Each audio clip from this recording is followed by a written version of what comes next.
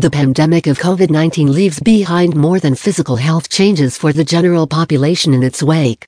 Many doctors, psychiatrists, and health advisors, including the CDC and WHO, are telling the medical community and the public to brace themselves for the next big pandemic: mental illness. Many believe mental illness describes only serious, long-term issues like hearing voices or having hallucinations. The truth is that depression, anxiety, and PTSD are the most common forms of mental illness. These can certainly be long-term, but the majority of people only deal with these issues for a short time, as with physical illnesses, though, left untreated, what may be a mild case can easily become a very serious case of mental illness. Just like you would seek advice from your doctor for an infection or the flu, you should also talk to them about your mental health. In the next few articles, we'll address some specific mental health concerns you may be facing yourself, your colleagues may be facing, and/or your students may be facing. Our goal is to offer a practical guide to help you weather this oncoming storm. Here are some terms we'll be dealing with, their definitions, and indicators that you, your colleague, or your student may need to seek help from a doctor or mental health professional. Depression. We all feel down sometimes, but if you find yourself consistently overwhelmed by life, or so sad that it affects your daily life and keeps you from doing things you love, it's time to talk to a professional about it. If you are sadder than usual, feel like your life is lacking meaning, or struggling to participate in things you used to enjoy, talk to your family doctor. If you don't feel comfortable with that, talk to a religious leader, a good friend, or a family member. Depression is not something you have to face alone. While medication is sometimes given for depression, it's not right for everyone, and there are several ways to combat depression.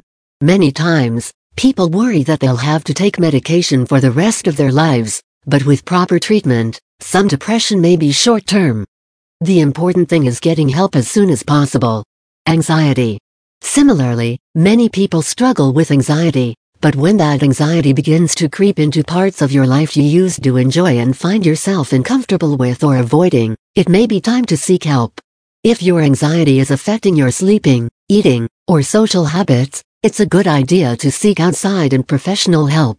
Diet, exercise, routine, and rest can help with anxiety. Meditation, prayer, or talking with people who love you can also help. Don't hesitate to reach out to a professional. Like depression, some anxiety is heightened temporarily and can be managed with medication or in other ways. Talking to a doctor doesn't necessarily mean medication for the rest of your life, or even having to take medication at all. Your doctor can be very informative about ways to help you cope with heightened anxiety. Anxiety attacks.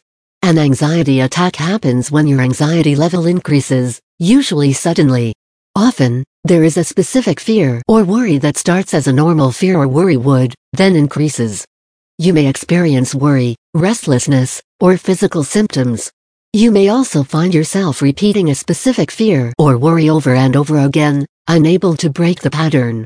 If an anxiety attack continues, it may become a panic attack. Panic attacks.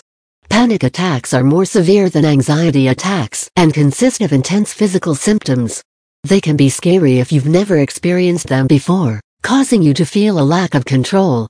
You may be afraid that you are having a heart attack or even dying. Some people have 1 or 2 panic attacks in their lifetime. Others experience several a day. If you find yourself repeatedly having panic attacks, it is possible you may have a panic disorder. Staying physically active, using mindfulness strategies, and working with your doctor can affect the severity and longevity of panic attacks. Post-traumatic stress disorder (PTSD) can occur whether you've personally experienced a trauma, or even indirectly when someone around you has experienced trauma. You may experience any of the illnesses listed above with PTSD. You may have nightmares and flashbacks. Many teachers and students are experiencing these episodes that center around their last day physically at school, and their first few weeks attempting to do remote learning. Although you may be tempted to treat it as an overreaction or silly, don't. PTSD is serious, and mental illness can occur in response to any traumatic event, even imagined events. It's not about the level or lack of violence. It's based on any trauma, real or even imagined. In conclusion, teachers have never been good at taking care of themselves.